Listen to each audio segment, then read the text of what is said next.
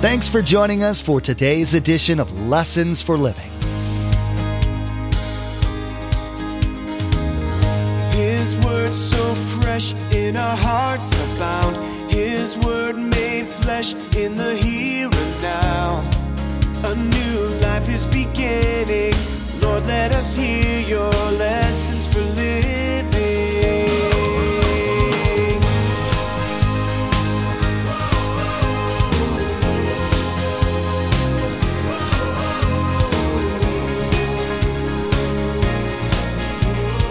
Lord, let us hear your lessons for living. Our world says, I don't really need a God to find happiness and fulfillment meaning. I can do it on my own. That is not true. Quite often you hear people say, I'm a self-made man. I always stop and want to say, if I could find him, I'd say to this, who made you then?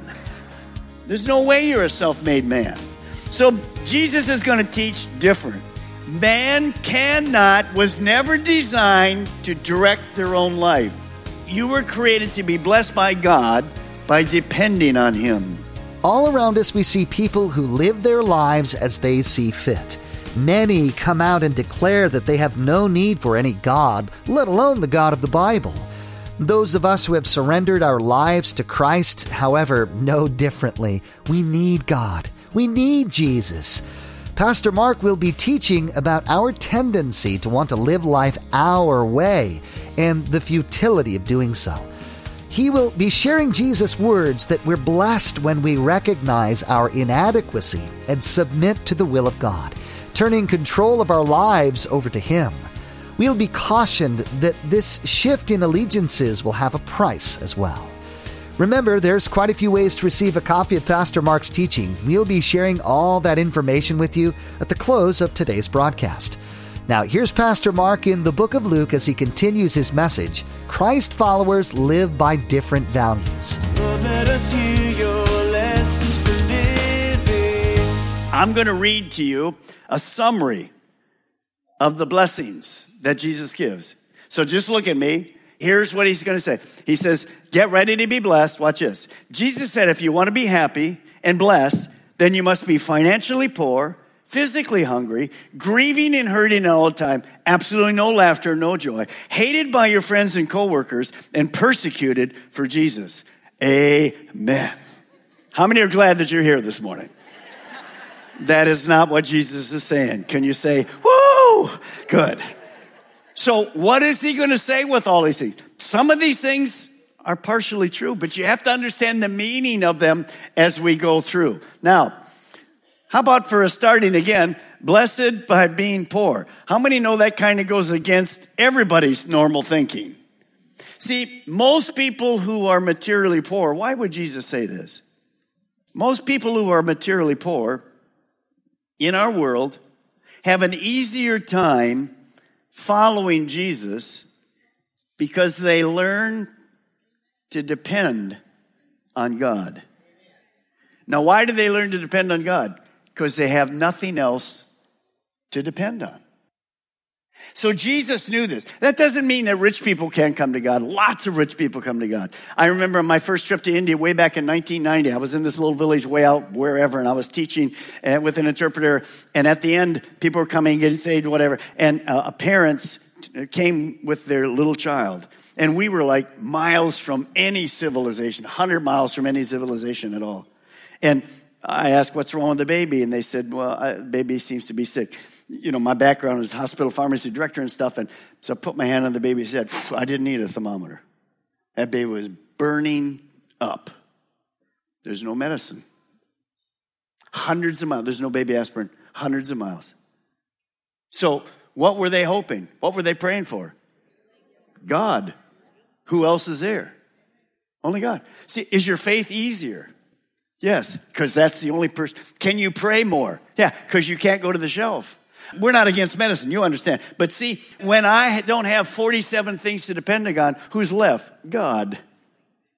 And sometimes you'll see with the woe, that's the problem. We have so many ways to get around God that we simply don't seem to depend on God. Understand, the Bible isn't commending poverty. The Bible doesn't say you should be. In fact, the Bible says God gives us richly to enjoy all things. So it's not about commending poverty, nor does it condemn wealth. Lots of wonderful people are Christians, are wealthy. But this beatitude is different than the way Matthew wrote it. Matthew wrote it like this: the poor in spirit. But there is an aspect to being poor that helps us depend on God. Now, what does it mean, poor in spirit? I want you to write this down. Here's what it means. It means it's deeper than material poverty. It means in my life, my only source of help spiritually is God. I can't work my salvation up. See, good people don't go to heaven. Only forgiven people go. So the poor in spirit are those who realize their own spiritual helplessness and total dependence on God. If you're a Christian this morning, you came to Christ because you were poor in spirit. You didn't have any way to impress God. What are you going to impress God with? We have no way to get to God. We can't be good enough. The whole world tries to be good enough. They never make it. God designed it that way, that you and I would only come to God by God's grace and power. You see, I am morally and spiritually bankrupt without God. How did you become a Christian this morning? Because of the grace of God. It depends on God. You believed, God did all the rest. He gave you the gift of salvation. So I am morally bankrupt. That's why I'm not better than anybody else. But you'll see in a moment that the rich, they won't depend on God. But do you know this morning, man is not self-sufficient. But our world says, I don't really need a God to find happiness and fulfillment meaning. I can do it on my own. That is not true. Quite often you hear people say, I'm a self-made man. I always stop and want to say, if I could find him, I'd say to this, who made you then? There's no way you're a self-made man. So Jesus is going to teach different. Man was never designed to direct their own life. You were created to be blessed by God by depending on him. As I'm teaching you this morning, who am I depending on? Not me, not my gifting, not my little bit of intelligence, but I'm depending on the power of the Holy Spirit, who's the one teaching you this morning. Because something spiritual has to come from your life, not based on something from a man. Remember, Paul got up and said, I didn't come to you with my wisdom. I came to you with the power of the Holy Spirit. Understand, you and I are dependent on God. That's a great thing, because you're depending on the all-knowing, the all-powerful, and the ever-present God. Now, the disciples knew this. That's why earlier they'd done what? They were poor. They left everything and followed Jesus. See, we hear these false prosperity teachers tell us that Jesus and his disciples were rich. That's a lie. They were poor. They didn't know where they were going to stay the first night. Now, as you work through this, remember, look at the last part of the verse. Every blessed says you're blessed because of this. Look at the end of the verse right there. What's it say? Spiritually material person is blessed.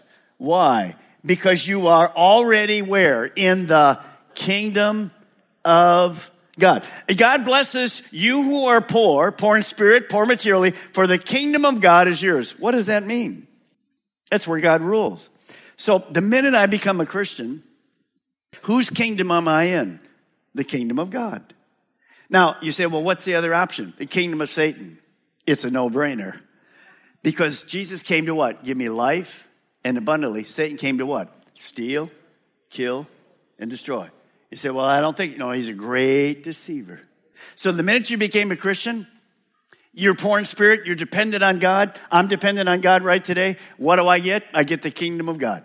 I'm in a place where God rules. It's going to get even better later when we get to heaven. Now, look at the opposite. We go to the woes. Look at verse 24. Look at verse 24.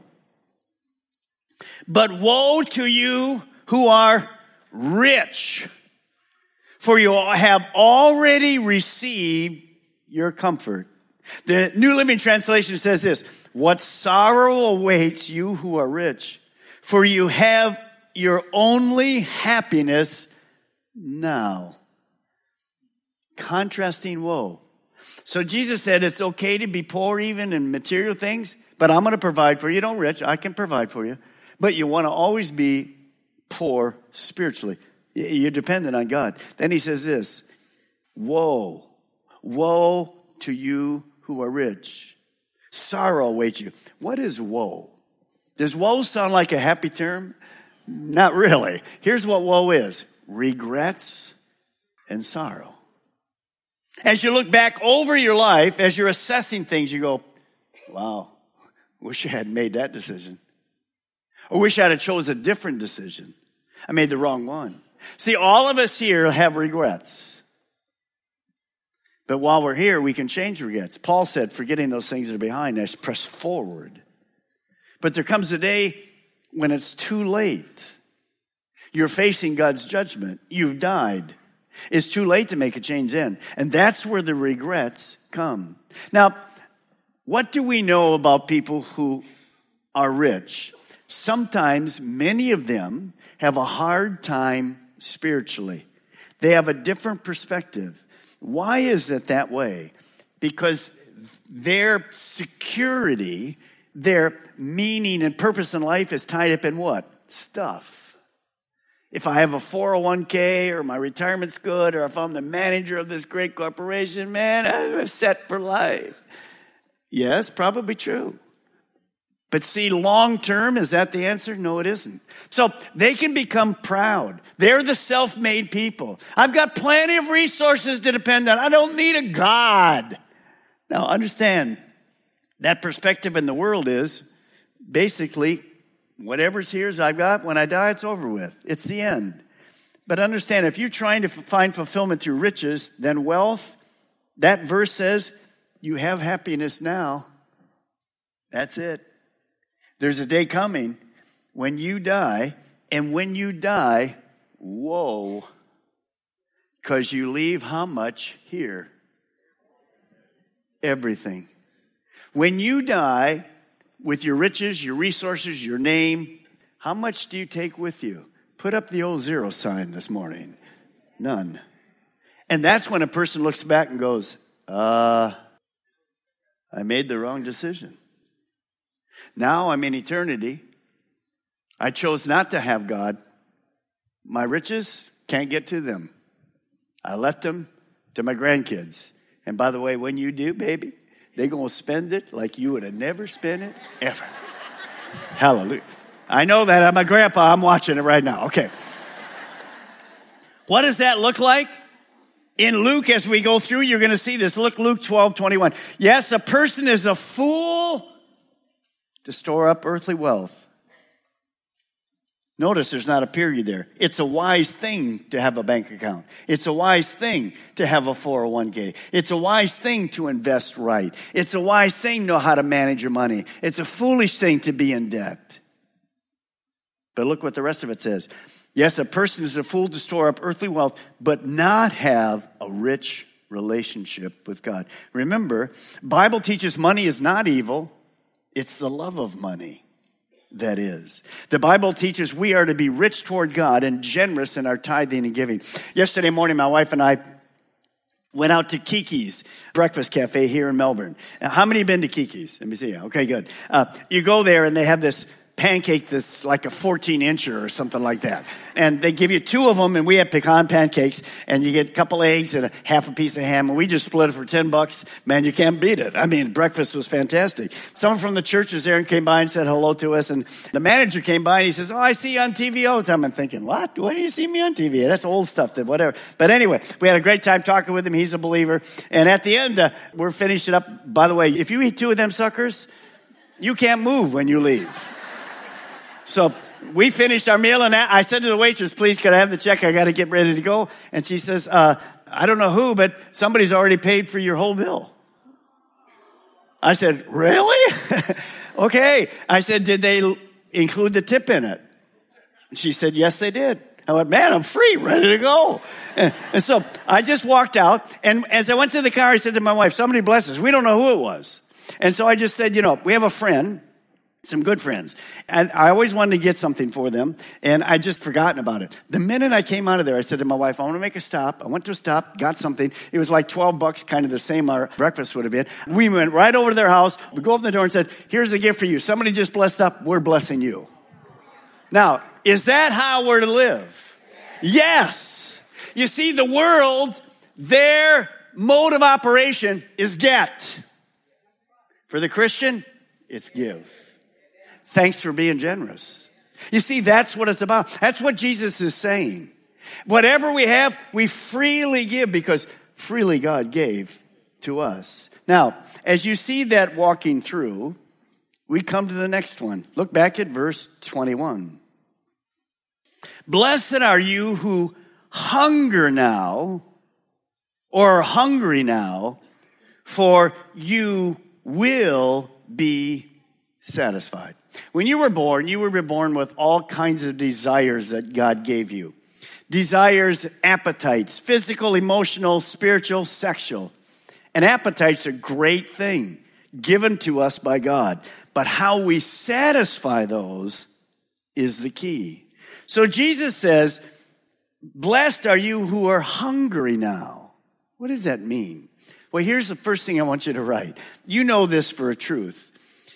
A hungry person seeks to be filled. How many of you get up in the morning after you've gone to the potty and done all the rest? How many of you seek for food? Let me see your hand. Come on. The rest of you, no, I never seek for food, Pastor Mark. Yeah, right. We seek for food. We're looking for something, aren't we? Coffee, food, roll, or whatever.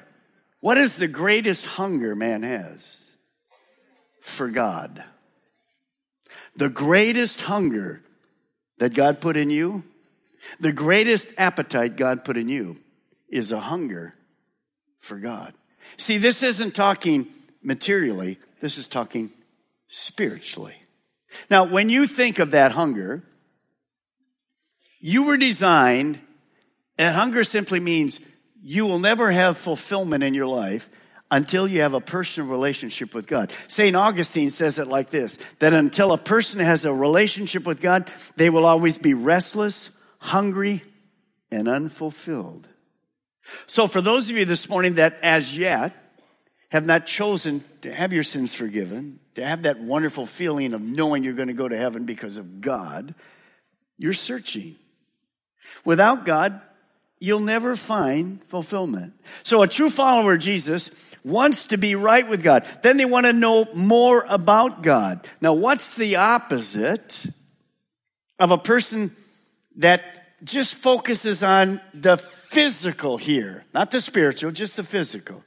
Look at the woe in verse 25. Woe to you who are well fed now, talking about the material things of this world, for you will go hungry.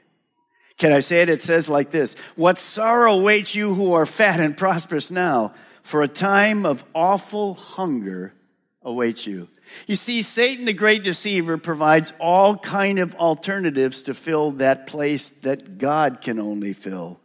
We try to satisfy our spiritual hunger with power and authority and success and comfort and happiness and sexuality, even dead religion. You see, the world is starving for something that satisfies. And Satan is always offering fake food spiritually to try to satisfy it. Because of that, as Billy Graham says, a person is empty, lonely, guilty, and afraid of death. King Solomon tried everything to fulfill that appetite he had for God. Nothing filled it. Let me read you what he said. Everything is so weary and tiresome. No matter how much we see, we are never satisfied. Can I say this to you? Here's the biggest danger. Write it down. The biggest mistake in life is trying to satisfy a spiritual hunger with physical things. It will never work. You'll always be hungry for God. Because the only thing that fills that is a personal relationship with Him. Now looking back at verse 21, if I'm blessed, what is the promise? Blessed are you who hunger now for what? You will be satisfied. You remember Jesus said, he stood one day and he said this, I am the bread of life. He who comes to me will what? Never hunger again. What does he mean by that?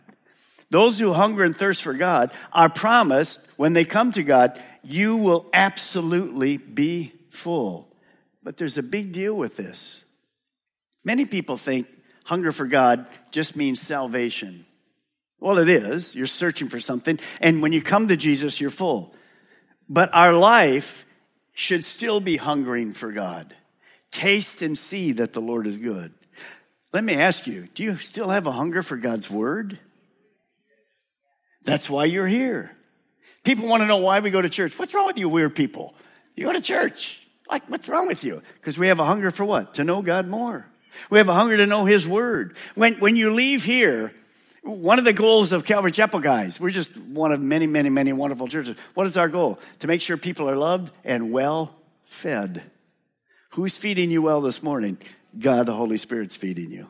So if maybe you've lost a little of that zeal for the things that, maybe it's become, well, I did my devotion, check off. And you're actually starving. Maybe you need to get back and say, God, I hunger for you. Let me read you something. When we go to Israel, we always go to a neat area where David is. And here's what he says. As the deer longs for streams of water, it's at En-Gedi, so I long for you, O God. I thirst for God, the living God. Christian, keep thirsting for God. Keep, taste, and see. He is good, and he remains good in our lives. Amen. Now, back to 21. As you see all that, blessed are you who, what? Weep. Now, for you will laugh. How about that for a good one? What is it talking about? In our world, what's happening in our world? World of sorrow, isn't it? There's difficulty in our world. Anybody here ever weep or mourn? Anybody here ever weep or mourn? Of course we do. Did God design our world to be that way? No, he did not. But that's the real world. So what is this mourning about? It's really two areas. It's mourning over our personal sin.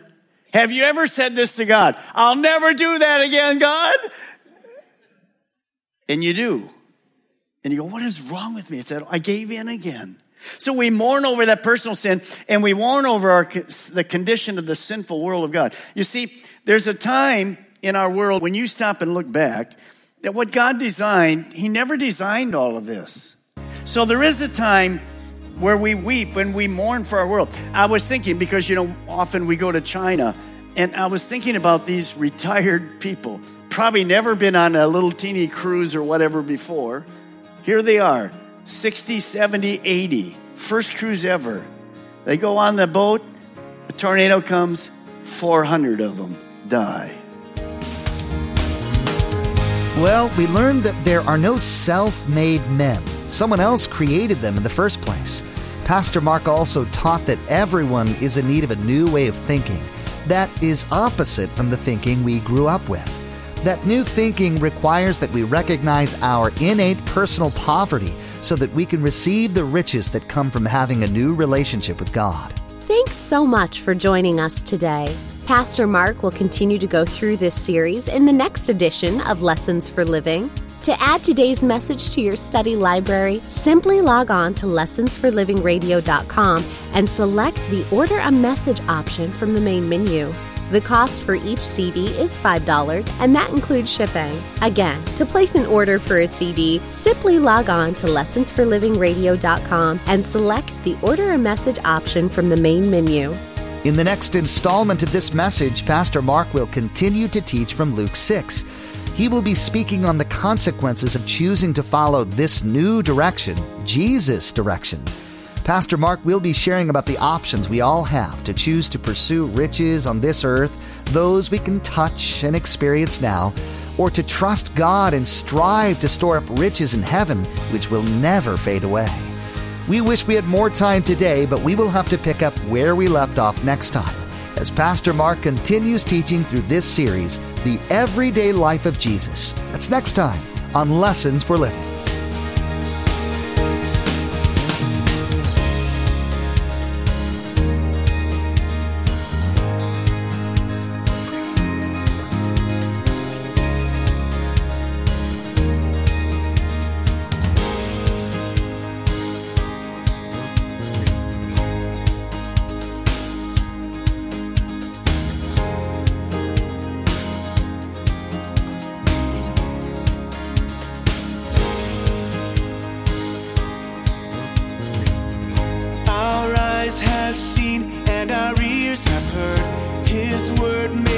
flesh in a hurting world.